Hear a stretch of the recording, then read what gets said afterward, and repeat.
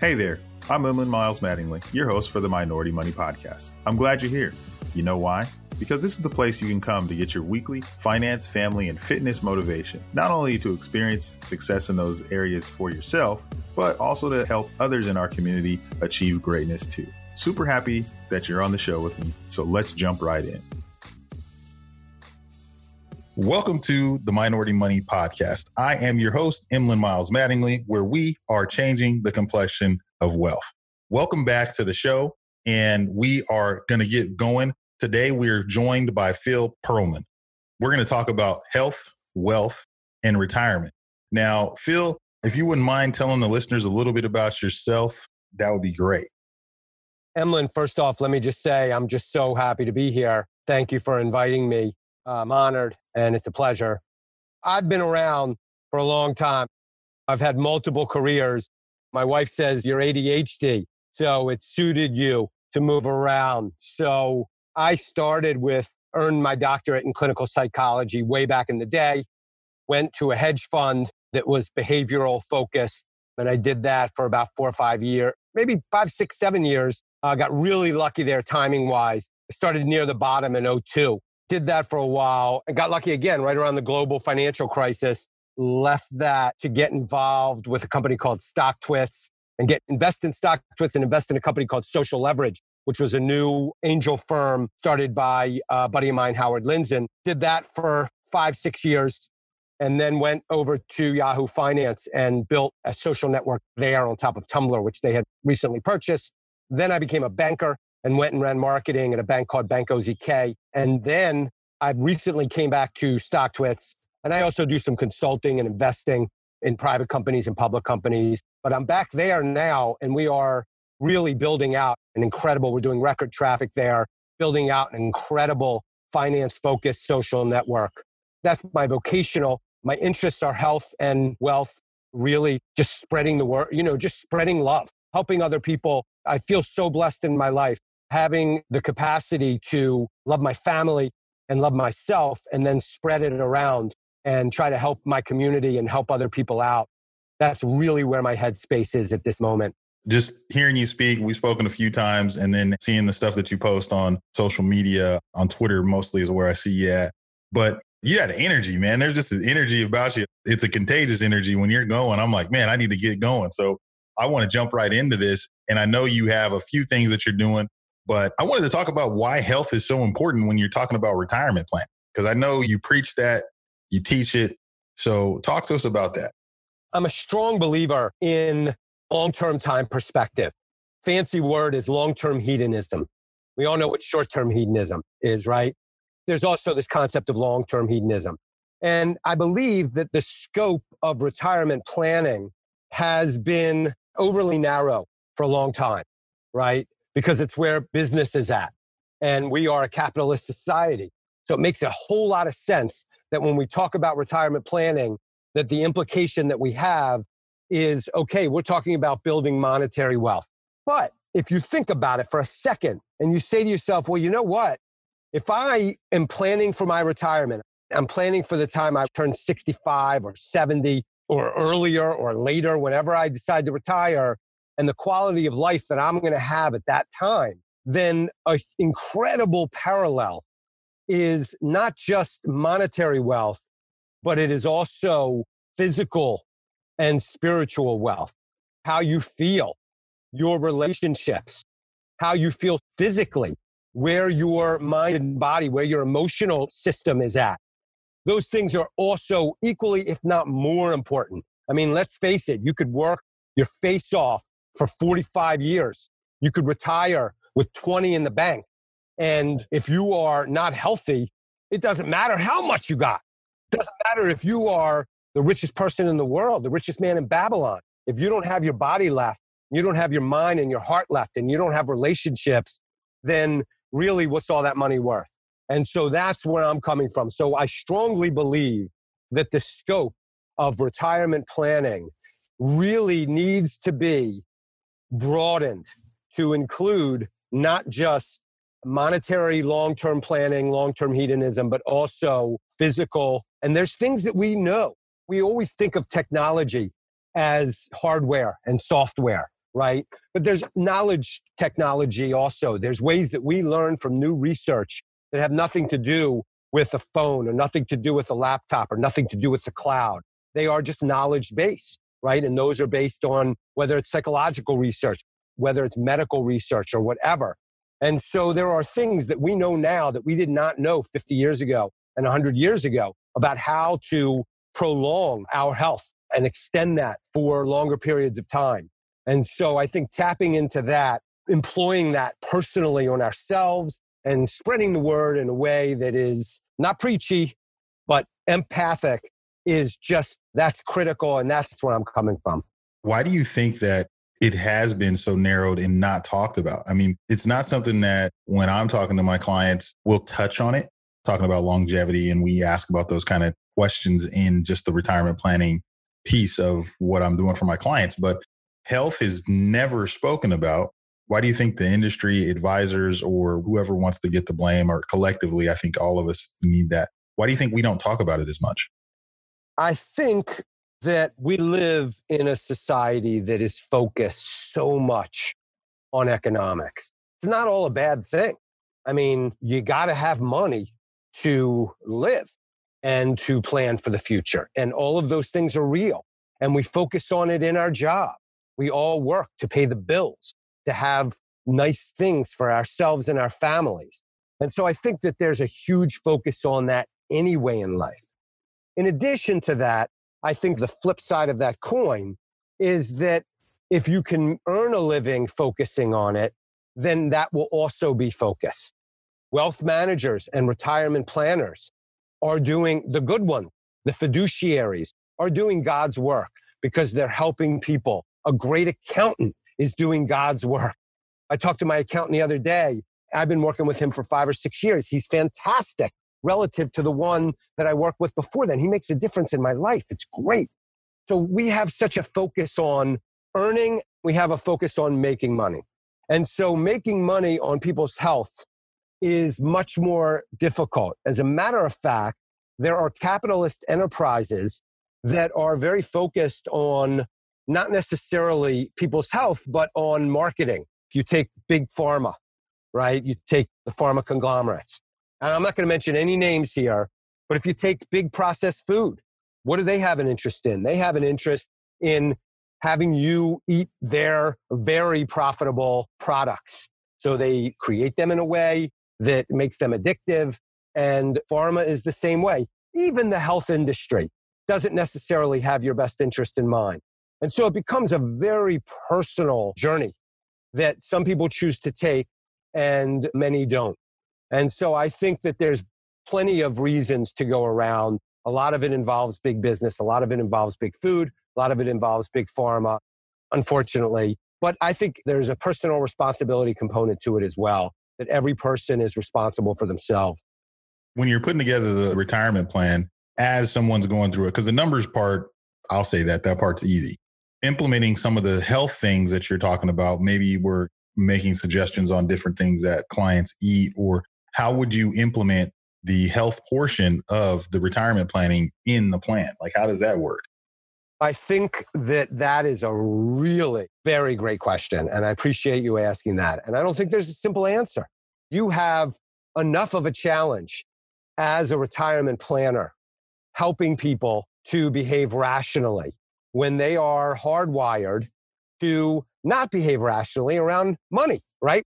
We're all wired, or 99% of us are wired to be loss averse to a degree that we go on tilt when we're losing and where we have a tendency to sell out when we're winning too soon, right? And so even just helping people with their money is difficult enough. There's a huge chasm between here's what you should do, which is descriptive, and doing it, which is getting somebody to actually do it, right? So you have enough of a challenge as a retirement planner, as a wealth manager, as an RIA, as a whatever, as a fiduciary, helping somebody just do the right things with their money, to follow through, to open that IRA, to do whatever it is the right thing that they need to be doing at that moment, to consolidate their accounts, to make sure that they're going in to their 401k and automating that, all of the things. That's hard enough.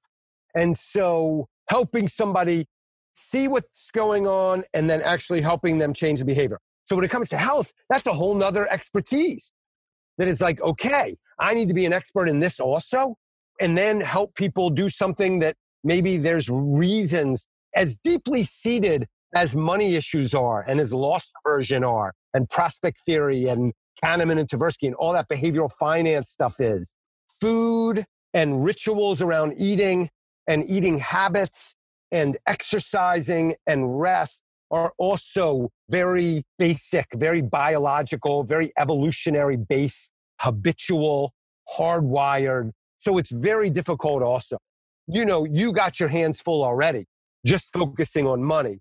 And I think that's why. And I also go back to, again, this is every person's individual journey. This is every person's individual decision making that they're going to have to go back to. I think there are things that retirement planners can do to help, but I don't think it's just an easy thing. I don't think it's an out of the box thing. And I'll agree with you on that. I don't think it's an easy thing, but I think that if questions are asked right, especially from your retirement planner, because you know how we feel emotionally, psychologically about money and what it does to us. And so when you have these good conversations with your clients about what they value, because that's the thing, what's valuable to them? Okay, yeah, I need money, but what's valuable to you? And so 9 times out of 10, when I'm talking to someone, people talk about the value of their family that it has in their life and how valuable this is and how I want to get this retirement money to my kids. And I want to be able to live and not, outliving my money is a fear. Getting my money to my kids is a dream. And how I get it to them is what they're coming to see me about. And so what I am able to do is take their value that they have, which is whether it's family, and we'll just say it's family for this instance, and say, okay, how important is it for you to spend time with your family? I love spending time with my family. I said, well, by the health choices that you were making or the food choices that you were making, you are going to shorten the time that you have with your family.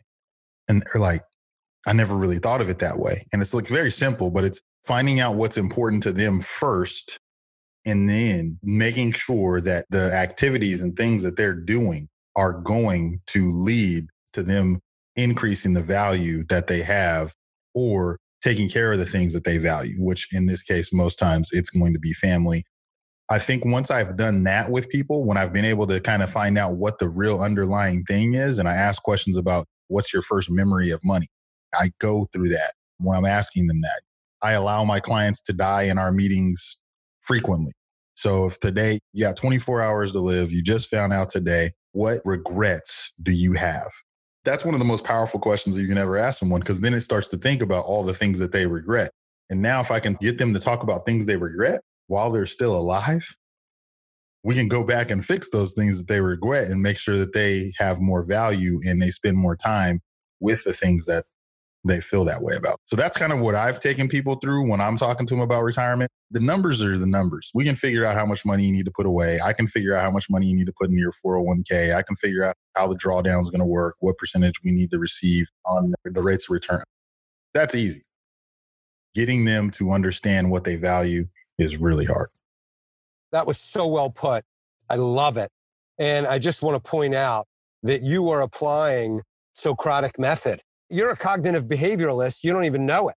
I mean, what you're doing is you're walking them through the thinking in a rational way. Socratic methodology. That is like serious stuff.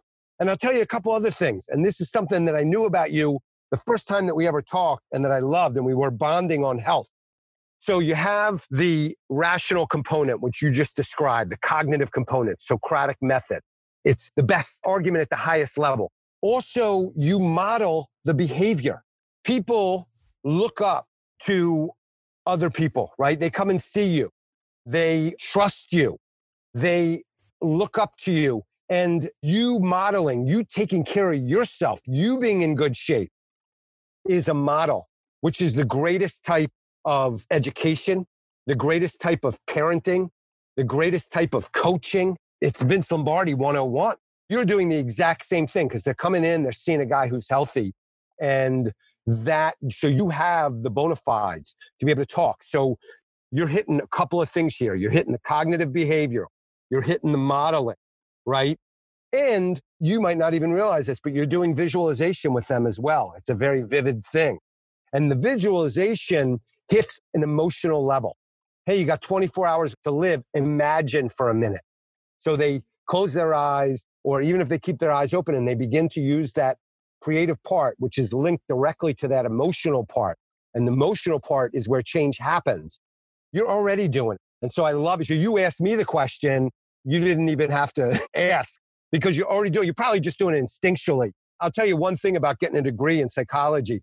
It's great. Learned a lot of things. Learned a lot of stuff about cognitive behaviorism and loss aversion when it comes to behavioral economics. But one thing that I also learned was that humans are all born already. They're social beings. So really, when you get a psychology degree, it's really, you just learn a little bit more than this, but 80% of it is just learning the fancy terms. Really, either you have it inside you or you don't. You're an inspirational person or you're not. You're modeling behavior or you're not. You understand intuitively the value of stories and narratives or you don't. And so you're already operating on that level, which I applaud. Some people can learn it. Some people do it naturally. Some people will never learn. Well, I appreciate that. I think it's just through working with people. I think, like you said, we are all social beings. And I think I brought this up in another episode. Every culture that we've seen has always had some type of person that they go to for advice, whether it was the shaman, whether it was the medicine man, or whatever you want to call it in the tribe. When people were together, they had someone that they would go to, or the elders that they would go to for advice. So what you're hearing me do is not something that I made up on my own. It's something that I've been able to reach back and talk to people. And really, it was modeled behavior from my grandmother. Honestly, if we really get down to it, my grandmother cared about people. She passed away a few years back, but I carry on the traditions that she taught me. And the most important thing that she talked about was people. She was the one that if she's making a cake, she'd make one for you too. If she's making some food, she'd take a plate to you. Whatever she was doing, people were the center of what she did. I try to bring that into the whole thing with retirement or with anything that I'm doing. And this is why we had the health component and the relationship component and the things that I like to do in my firm, because of that relationship building and caring part of my grandmother that showed me that's how you work with people. And so I think it was only natural for me to have, I have a picture of my grandmother in my office, and I need to get a sign made. I've been saying I'm going to get one made, but I have a picture of it. When I'm sitting at my computer in my office, at my actual office, I'm working from home now, but when I'm in the office, I have a picture of her. And on the picture, I want to get some words put on it, but it's her looking at me and it says, "Work like Bernice is watching."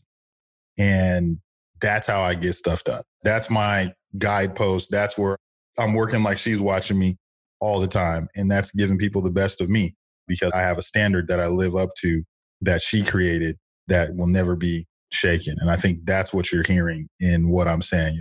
It was a behavior that was modeled to me.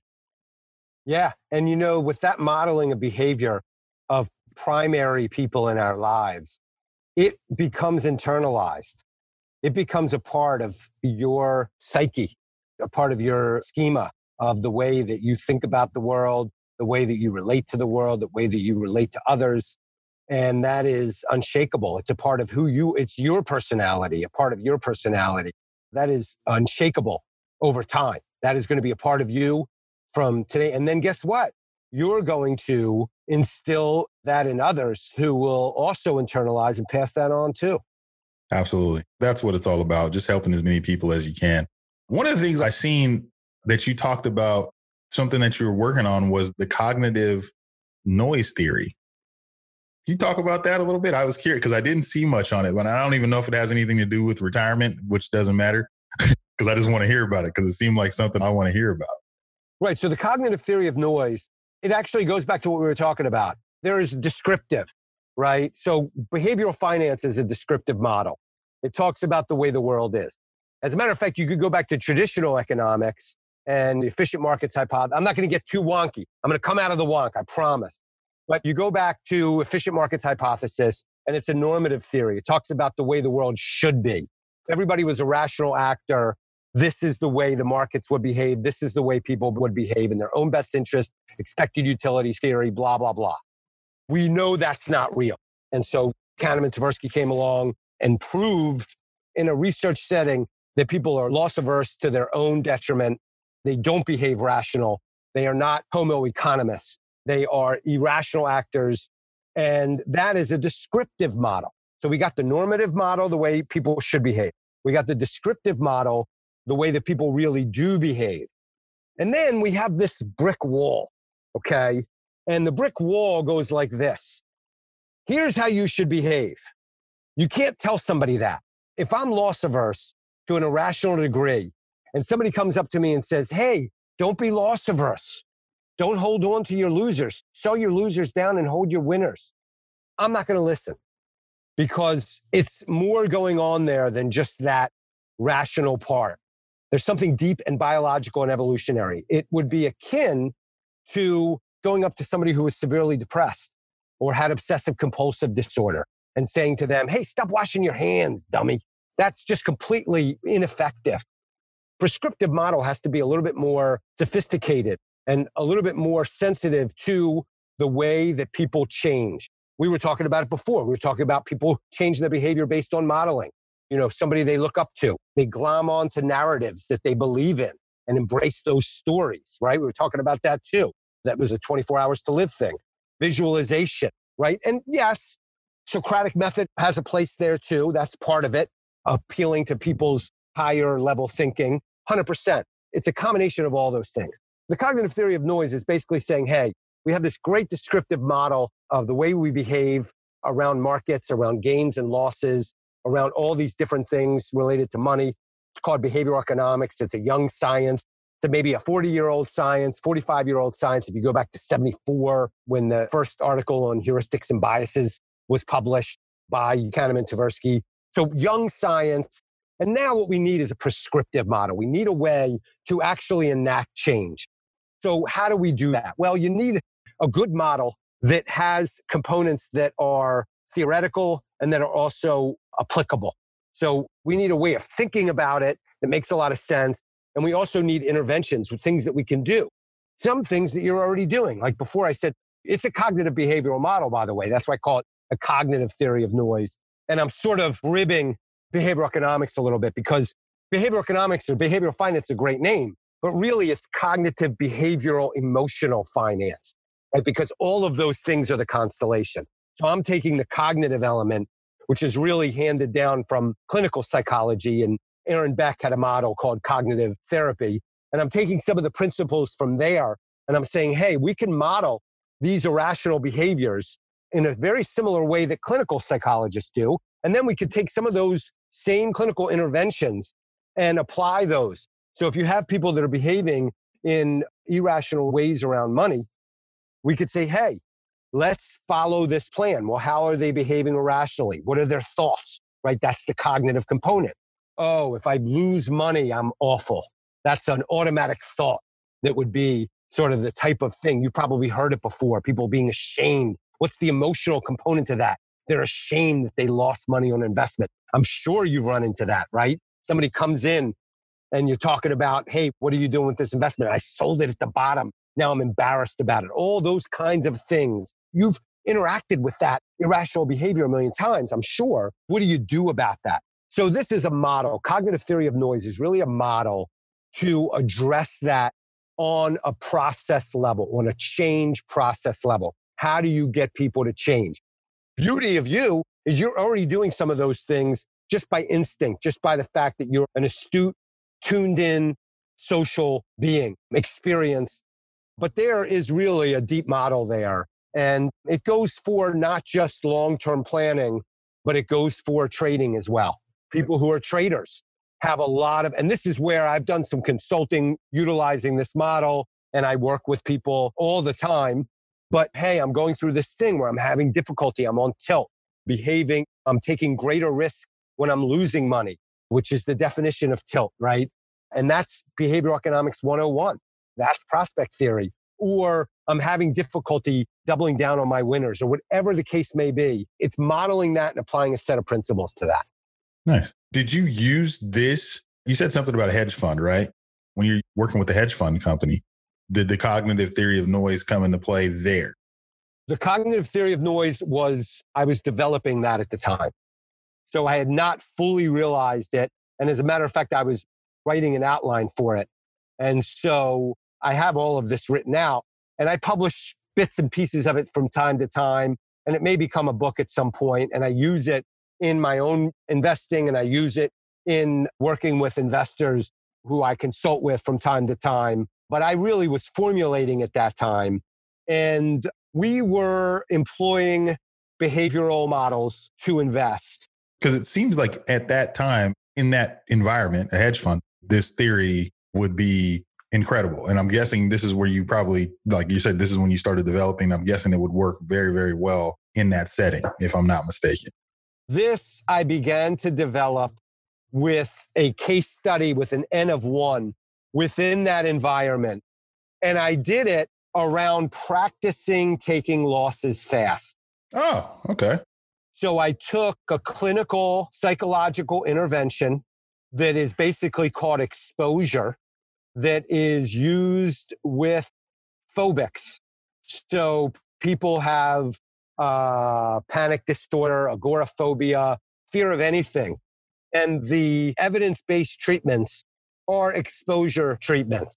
So if you're scared of bridges, we would expose you to a bridge, right? The first thing that we do is we talk about bridges, and your heart would begin to race and you would begin showing some symptoms. And we would talk about that bridge and do deep breathing until you calm down or whatever else that we did. And then I'd show you a picture of a bridge and you'd start to get panicky again. And we'd work with you to calm yourself down with just looking at a bridge. Where I live, we go over to Quarter Mile Lookout, go to Terrytown, or we go to Nyack, and we'd look at the bridge over there over the Hudson, and you do the same thing. It would be called graded exposure. The last treatment would be we would drive or walk over the bridge, and that is exposure. So what I did the first time I treated myself, and really the aha moment with me of understanding, hey, this is a model where I am taking my education from clinical psychology and applying it to behavioral economics as a prescriptive model, was, hey, let me learn to take losses very fast. So I started with a very, very small trade, one that really wouldn't affect me viscerally. I wouldn't have a visceral response to me. And if I was losing, I would just take it off. I did that many times.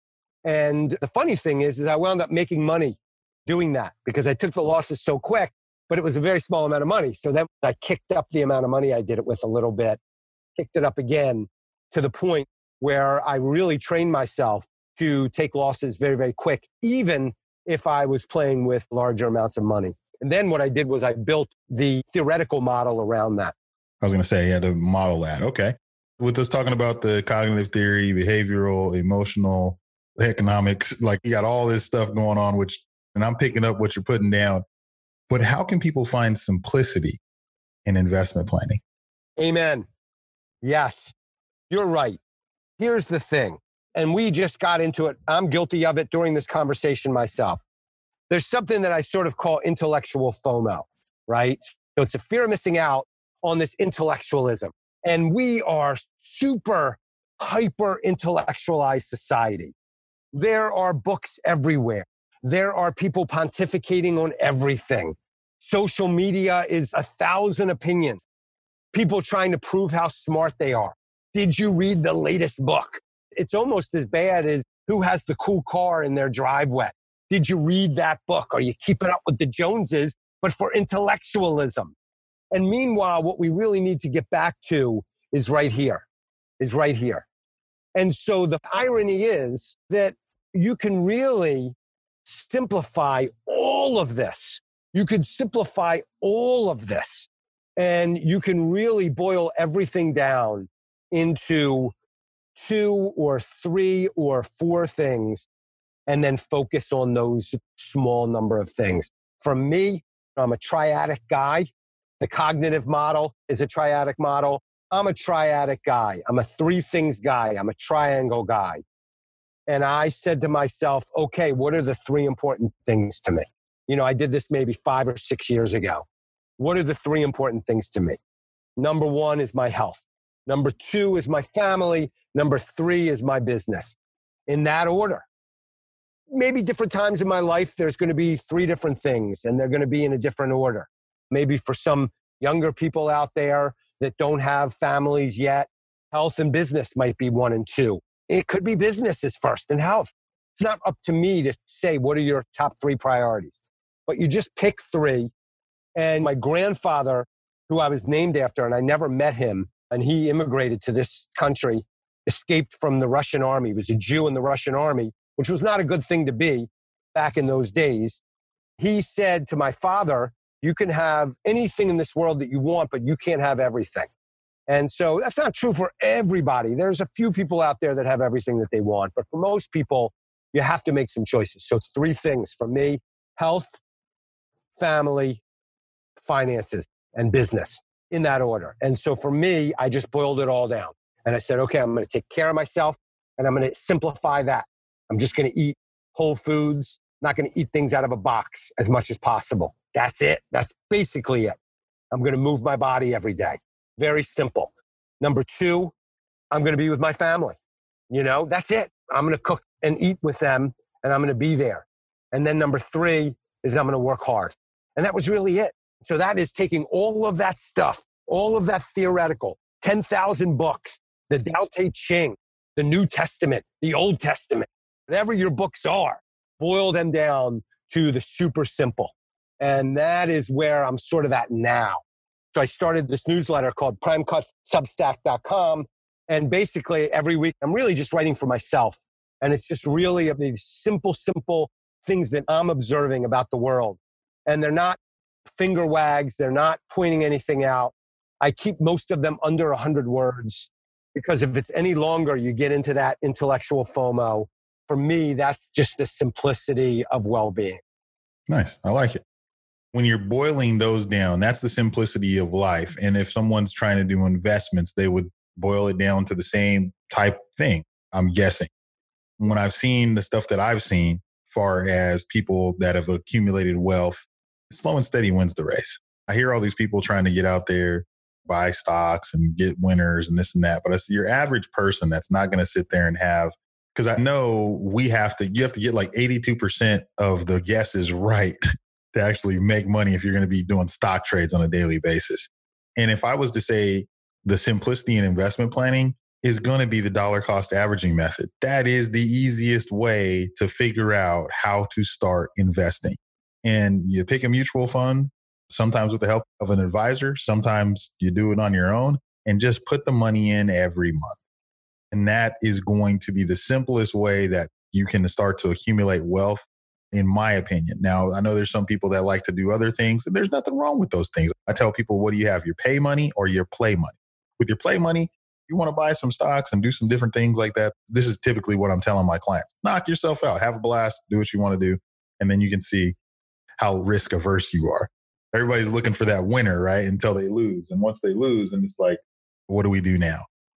First, I want to thank you for coming on, Phil. And I have some questions that I always ask all my guests in closing, and I want to make sure that I get your take on these. But these are my changing the complexion of wealth questions. And so what I always ask my guests when they come on, what motivates you to continue to grow and learn and lead? What's your motivation? Fantastic question. I am driven by love, and I am driven by my family, and I am driven by being inspired by creative endeavors.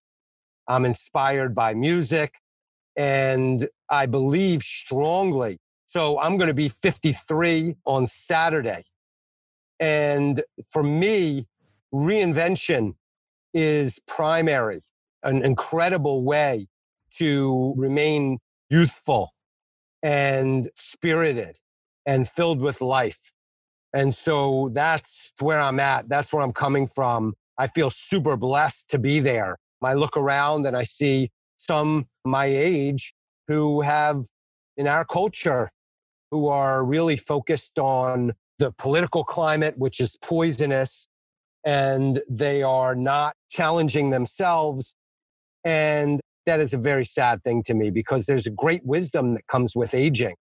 And so my goal is to keep myself in a place where I can give back.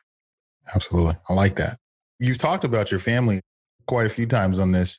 How has your family supported you on this journey? I am just so blessed. I married a great woman. She is a clinical psychologist. She worked with the families of those who perished in 9/11 and became a director of a program at NYU in the shadow of 9/11 and did amazing work and has built a practice where she helps people. She's an inspiration to me. She's taught me so much about living. She's my partner. Our kids are our greatest journey together, and we're invested in them. And so I'm a family guy. You were talking about your grandmother before, but that's something that we both learned from our own families growing up, and that was modeled for us. That's awesome. That's awesome. It's always good to hear family being the center of what people do. If you could offer a piece of advice to our listeners, almost like a parting gift, what would you tell them as we're closing up the show? What would you say to them, Phil? What kind of advice do you have? I would say give yourself a break because, there's a million things. Advice is so cheap and there are a million things I could say. But one thing that doesn't get said very often, everybody is striving. Everybody has problems. Everybody is struggling at a moment in their life. Nobody is on easy street. You're born with a trust fund. You're born beautiful and with good looks forever. It doesn't matter. You're born the smartest person in the world. It doesn't matter. Life is difficult and you mess up and you get caught and you get in a quagmire. And I have found that people who have that capacity to just laugh at themselves, give themselves a break, are the people who bounce back. It's really a quality of being able to bounce back, just giving yourself a break. I like that. Give yourself a break. If people want to hear more of you, Phil, or they just want to hear, some of the ideas, I know you said you have the Prime Cuts newsletter. What social medias are you active on, and where can people find some more of the ideas that you're sharing? You could find me on Twitter at P. Perlman. If you at me with a comment or a question, I will reply. You could find me on primecuts.substack.com. If you're interested in markets, you could find me on StockTwits. We are the largest and greatest market-focused community that has ever existed. And there are a lot of smart people there sharing ideas, celebrating wins, commiserating losses. And that's a great spot too. My blog is 8fatswine.com. You could find me there too. I've been on Prime Cuts more recently, more often, but I post occasionally at 8fatswine as well. Okay, awesome. Phil, I want to thank you again. It was an honor to have you on the show and just kind of pick your brain and then, make sure I didn't get any intellectual FOMO, because I feel like we covered some intellectual topics that the guests will really enjoy. Thank you again. This is Emlen Miles Mattingly, your host of the Minority Money Podcast, where we are changing the complexion of wealth. Another great show down, but it doesn't have to stop there. Be sure to subscribe to the podcast on whatever podcast app you're listening on now, and give it a good rating, would you? If you feel really connected to the podcast, which I hope you do, find our Facebook community, Minority Money VIP, to support and be supported by others just like you. And again, we're glad to have you. While this podcast is meant to inspire and motivate you to live your best life, it can't be your complete one-stop shop. I know. That really sucks. But I don't know anything about your specific situation. So please reach out to an attorney or a CPA, or you can reach out to me, a financial planner, to help you with your specific situation. To get a hold of us, please reach us at fan@Minority Money Podcast. That's FAN@Minority Money Podcast, so we can get to know you there. Thanks for being here, and until next time.